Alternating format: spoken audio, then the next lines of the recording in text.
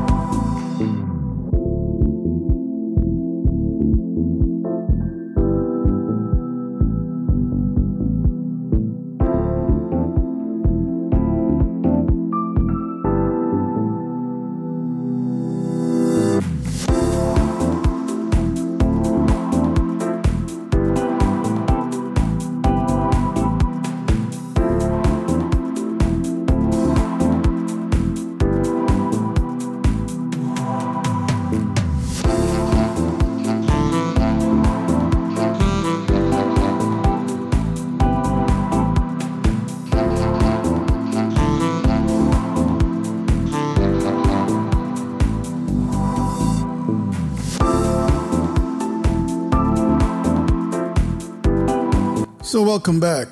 Welcome back to 247 Real Talk. Once again, this is your host, Julian Perry. It's a pleasure to be here with you. I wanted to chat with you a bit tonight on this TV and audio podcast episode about something that's been on my mind that affects us all. Well, some of us more than others. I live in New York, and this city has been plagued with violence. I don't remember the last time, or maybe in the 80s, that there was this much violence in New York City. You have to be scared to ride the subway. Every single day, people are being shot. People are being stabbed. And at one point, it was sort of expected that these were personal relationship issues, where two people knew each other and they got into a confrontation, but no, people are being shot to death at random on the train, stabbed on the street for no reason, robbed, raped.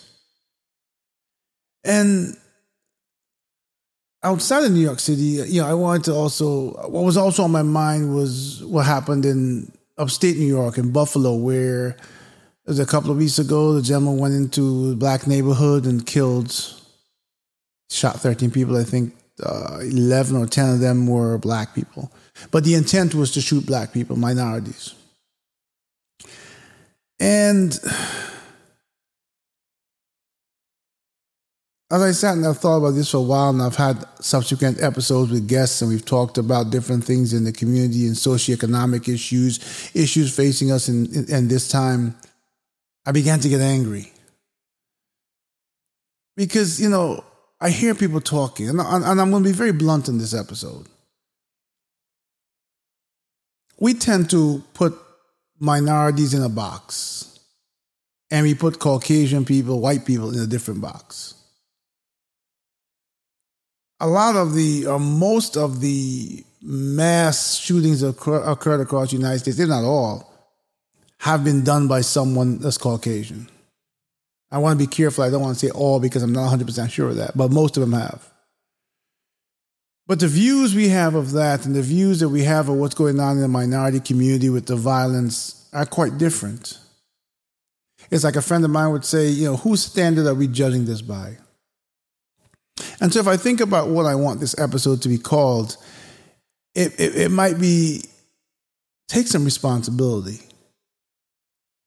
There was a time in my life when I looked at violence in black communities. Let's call it what it is. In black youth shooting black people and black people hurting black people. And I used to say it to a friend of mine, we have to stop this violence. And yes, the violence has to stop. But I never quite understood it enough to look beyond the issue. Beyond what we see in front of us that we think is the reason. We call it drugs, we call it this, we call it that. But I mentioned it in a previous episode. I'm going to get a little deeper here because I think it has to do with people taking responsibility. And hear me clearly. I'm not talking about black people. I'm sorry, but I'm talking about white people. There was a movie many years ago called Trading Places. I don't know if you ever seen it. I think that's Trading Places, yes. With Dan Aykroyd and Eddie Murphy. Where these two wealthy guys who owned a company decided to play a game and do a bet for $1 and make Eddie Murphy, who was a beggar on the street, the rich guy, and make Dan Aykroyd, who was the wealthy Wall Street guy, a poor guy, and see how they behaved. It was a movie. But yet the experiment was a real-life experiment. It gave real-life results that I believe are at the core of every human being. So what am I saying? Before you blame what's going on in black communities and violence, take responsibility. Don't tell us that slavery is over. Don't tell us that people now have opportunities. Because in 2022, we're still struggling for freedom. We're still struggling to have another person look at us and see us as equal and see us as just another qualified human being, for example. We're still struggling to be counted as human beings within the human race. And by whom? By the people who have the power and who have, for all of our lives, led the way with wealth, holding the highest positions of government. And even when we've had a president who has not been a white president, all the majority of the positions underneath that actually have the power to make the decisions, because president only has so many powers. It has to come from Congress. We've always been fighting racism or seeing second-class citizens. Now, people talk about stop the violence. Well, if you want to stop the violence, you need to understand the violence. If you want to understand the violence, let's start with the black community. I'm not going to stay in the black community. Let's start with the black community because that's the bigger problem. In the sense that you can't take away hope from human beings and expect them to flourish. You can't hand the dog a bone and expect it to feed itself for a lifetime. What basically is happening here is you oppressed and impoverished an entire race for so long that there are people who are scrambling every single day to get out, but the majority still find themselves never able to catch up. Before you blame a certain ethnicity, before you blame a certain race, a certain culture for violence, you need to understand the violence, you need to understand your responsibility in helping to change that. I'm not saying you're going to fix everyone. This world has good and bad people in every race, creed, or color. But there are many people who are resorting to things that are not legal. Many people who are resorting to rivalries for survival. So much for that it's become a part of their culture. It's become a part of who they are because they don't know anything else. It's passed down from generation to generation to generation. There's a lot more owed to us, minorities as people. In 2022, we will want to tell the world, well, slavery ended a long time ago. Well, that form of slavery ended. But we are still slaves to this system. This system that refuses to allow us an equal chance on the playing field. And I believe simply because if we get an equal chance, there'll be enough of us that might win the race for the first time. And all of a sudden, there'll be no more of these, not just socioeconomic, but these ethnic levels of superiority that are bound in wealth and are bound and kept where they are by the hand of oppression. Things like And I say it on all my episodes, and I will not stop until this country, every single person, black, white, whatever you believe, if you believe in righteousness, stand behind me and start off with what can be done to help the people who have been impoverished and oppressed for so long to get a leg up, take the pressure off of our backs. I've already gone through in detail how student loans have affected minorities more than anyone else. How many minorities went to college and took the maximum amount they were allowed each semester, so that after they're paying their books, which were just ridiculous prices, and paying for tuition, they used what was left over to survive. How today's modern student takes federal loans and they take the maximum allotted and they use what's left over to invest. But imagine we have to go to that extent to try to get a leg up, to equal those who have oppressed us, those who have, those who don't share, those who don't want to share, those who believe that the world cannot exist unless poverty exists in masses. A guy who's filthy rich doesn't want to be sailing on a yacht down in some ocean and watch another guy, a minority, sailing right past him in the same yacht or a bigger one. Then who is he? Human beings are so vain that we define ourselves by materialism. And we get that by wealth, and we get that by crushing others, so we create this divide. I've called upon the President of the United States nonstop this year. I've written letters to Senator Schumer and other senators urging them to wipe out student loans.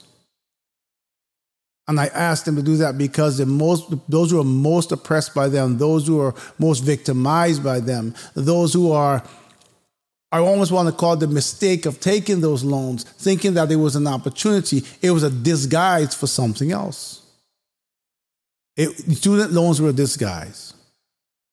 If you don't know what I mean, hang on. I'll tell you what I mean right after this commercial message.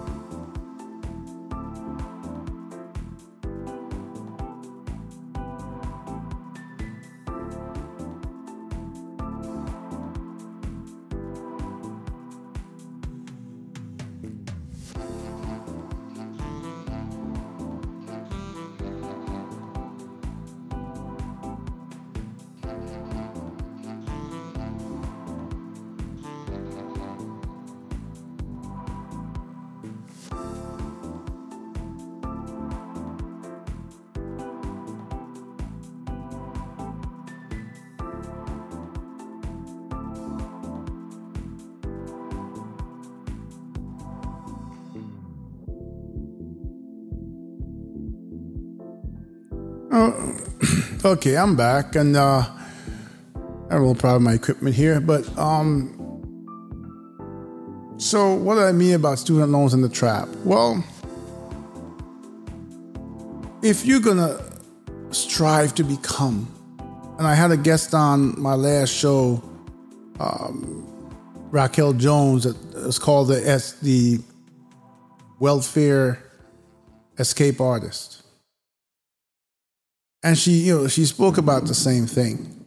And I'm speaking about the same thing. Here we are in a situation where you offer us student loans and tell us that if we invest ourselves by using this money in our education, that when we're done, we're going to be able to pay off these student loans and we're going to be able to rise up from, and that's how we beat our oppression. Except when we're done, and I'm not going to spend a whole lot of time on this because so many of my listeners know how passionate I am about this. But when we're done, where do we end up? We end up with a mountain of debt, going to job after job after job. And I have family members very close to me who are highly qualified to experience the same thing, who have gone through the interview process to the second and third interview only to be told, we went with a different candidate. And when you look at their qualifications, you have to say, this can't happen time and time and time and time again unless you're up against a system where you can't win. Because you're competing for the same job with non-minorities, with white people. And I want to be very clear here, because when people hear black and white and hear us speak about it, they want to say, oh, he's racist. This is not about race. This is about truth. This is about real talk. People from Generation Z, people from our life today, people who are advocates for change, those of all races, creeds, and colors that marched together for George Floyd, understand what I'm saying. Minorities have gone through so much. They've been put into neighborhoods without teachers, without funding, with an education no one cared about. They've been cast aside for so long. Many things that happen are generational. They follow generation after generation, and someone manages to break free. And you'll never wonder why so many of us have not broken free. Why there's so much violence and anger still in black neighborhoods. And mind you, we say black neighborhoods because that's where we're allowed to live. We're allowed to live here because, and I've gone through this, I've experienced this, I've spoken about this. I'm talking about the mortgage systems that exist in two. One for rich, white, and one for black people. I'm talking about black people who work hard and husband and wife work and they make enough money and they get priced out of a neighborhood. They can be priced out by simply not being given a mortgage that allows them to buy in that neighborhood. These are the sophisticated ways that we are sort of corralled into certain neighborhoods. In the midst of the violence, because we're mingled or are co-mingled with those who are struggling, who are hopeless. Those who have found a new ideal, a new reality, and their new reality is, I've got to kill my fellow drug dealer to take over the territory because this is the only semblance I have of being a successful black man. The thought of running a Wall Street corporation, of jumping on a yacht from millions of black people, the thought of going to exotic places in the world and seeing that all the tourists are black people who are filthy rich, that is not a reality in this world. It's not a reality in our lives. And as I mentioned before, it is great that we have a up-and-coming black Supreme Court justice, and we have a press secretary who is black, and I applaud those appointments. But that is sort of like throwing us, a piece of candy, a piece of temptation. It's not saying to an entire race, an entire ethnicity, we're going to level the playing field. We're going to take responsibility for what was done to you, and we're going to lift our knees off your necks. We understand that for years you've struggled, you've gone out, you've done everything you can, many of you. And for those who have not tried, they have done it the way they only know how to do it, because they've been taught that they've been taught a game of survival. Survival to the point that if you have to kill each other to survive, then that's how you live. I've seen documentaries where people in black communities don't expect to live past the age of 18, and that's success. Because they live in a world of violence and expect it's just normal for them to expect that they can walk down the street and be killed at any moment. That is their world. And it's not necessarily the world that they want, it's the world they were born into and the world that they can't escape because they're not allowed into anyone else's world. It's like looking up to the top of the world's highest mountain. Most people would look up to that mountain and say, I can't reach the top. It's too hard. You look over at some other people who are not part of your group, and what do you see? People handing them ladders and rope to get to the top. You look up for yourself and for your race, and all you see are rocks and your bare hands And you're told to crawl your way to the top. So we start crawling. Tens and hundreds and thousands of us crawl. Some of us fall along the way. Some of us take a route, and when we hit a certain point, we can't get any further. Some of us reach the top of the mountain, and as we dare to put our hands on the last rock to pull ourselves up, we look and there's someone next to us, and that person is a white person, a non-minority. And there's a guy standing at the top with a big boot on.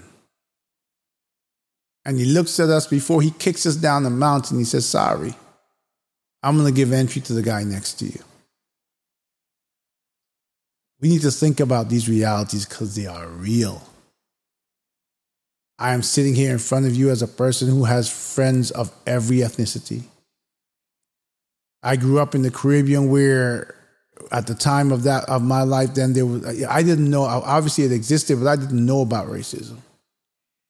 I have friends of every race, creed, or color that would do anything for me, and I would do that for them. And many of those friends understand the reality of what has happened to this race. Many of those friends have had conversations with me when I've gone for job after job after job, and they say, but you are so qualified, what's going on? And when you look at who you're competing against, and sometimes you got the ability to see, you realize not only who got the job, but you realize that person, maybe even a few months later is no longer in the job because they couldn't perform to begin with. It's like every time someone throws us a bone or we get a promotion that's half the size of the person right next to us who is half as qualified, we have to jump for joy and celebrate because that's what we're forced to accept. Mentally, that's what we've begun to accept. That half of victory is enough, even though we deserved the entire victory. For many of you who are seeing me on TV for the first time, or for many of my audio listeners, those of you who are listening for the first time, and I'm thankful for all of you. I encourage you to continue to listen to 247 Real Talk, and you'll understand that a lot of these issues are tied into what's going on in society, and they're not about racism from my perspective. They're a fight for equality. It's like me continuing the I Have a Dream speech. Because many of us think that speech, that dream was fulfilled, but it hasn't been. Why don't you see the same violence in other neighborhoods? Why? Because they've been privileged. You know what they go do? They have mass shootings. They go shoot up high schools. This is a reality. We talk about mental health issues. Ask yourself this question. If so many people in wealthy areas, or so many white people, are deemed to have mental health issues every time they shoot up a school, a building, a job, or something, why isn't the same description, the same immediate assumption made when people in black neighborhoods shoot it up or shoot each other?